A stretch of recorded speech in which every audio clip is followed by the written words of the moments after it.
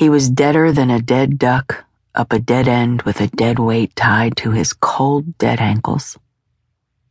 But his widow, sitting at his bedside, chafing his hand and talking softly to him, every so often bending over to kiss him, still didn't seem quite ready to let him go. The doc caught the eye of the driver, hovering in the doorway with the body bag as his partner rolled the gurney along the hall.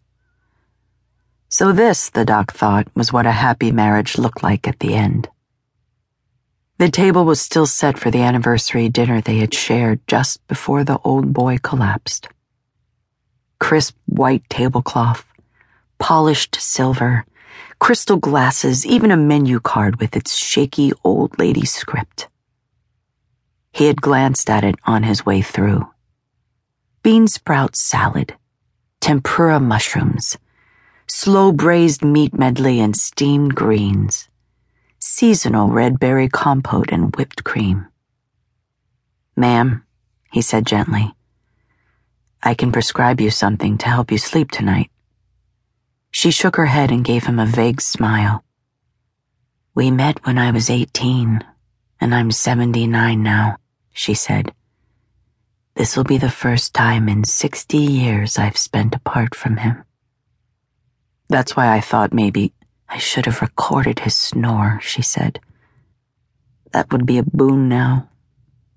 It's going to be very quiet without him." The doc smiled.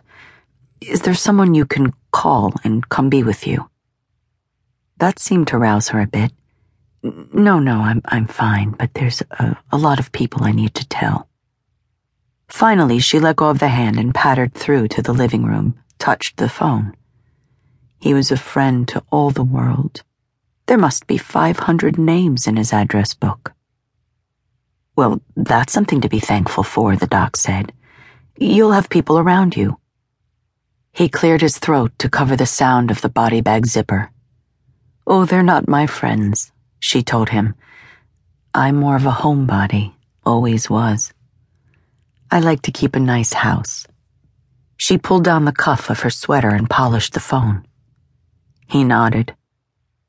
When he came out to a death, he didn't often catch people on their best day, and he had seen some sights that threatened to stay with him.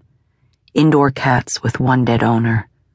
The downside of hoarding, the downside of lots of things, really. Every so often there was a pleasant change, but he had never, in all his years, seen a cleaner home than this one. Everything gleaming and smelling of pine in the living room and dining room. Everything sparkling and smelling of lemon soap in the bathroom and kitchen. Even in their bedroom, the carpet looked as if it had only just been shampooed. "And a good table," the widow was saying. "I had a hot meal waiting for him every night, no matter how late he was." "He was a lucky man," said the doc, glancing along the hall. They had let down the wheels and were trundling him off.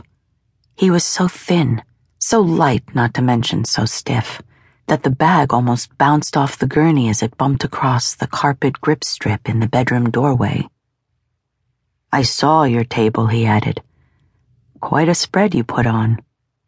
"I did my best," she said. "Of course we had to cancel the big party. 200 people, all his old friends from work and..."